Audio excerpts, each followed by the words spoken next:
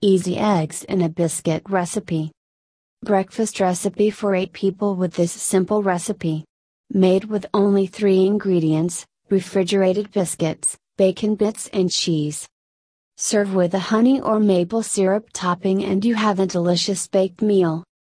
Ingredients: 1 tube refrigerated biscuit dough. I like the flaky biscuits. 8 eggs. Half cup real bacon bits. Half cup shredded cheddar cheese. Salt and pepper to taste. Honey or maple syrup optional. Instructions: preheat the oven to 400. Lightly spray a muffin tin with non-stick cooking spray.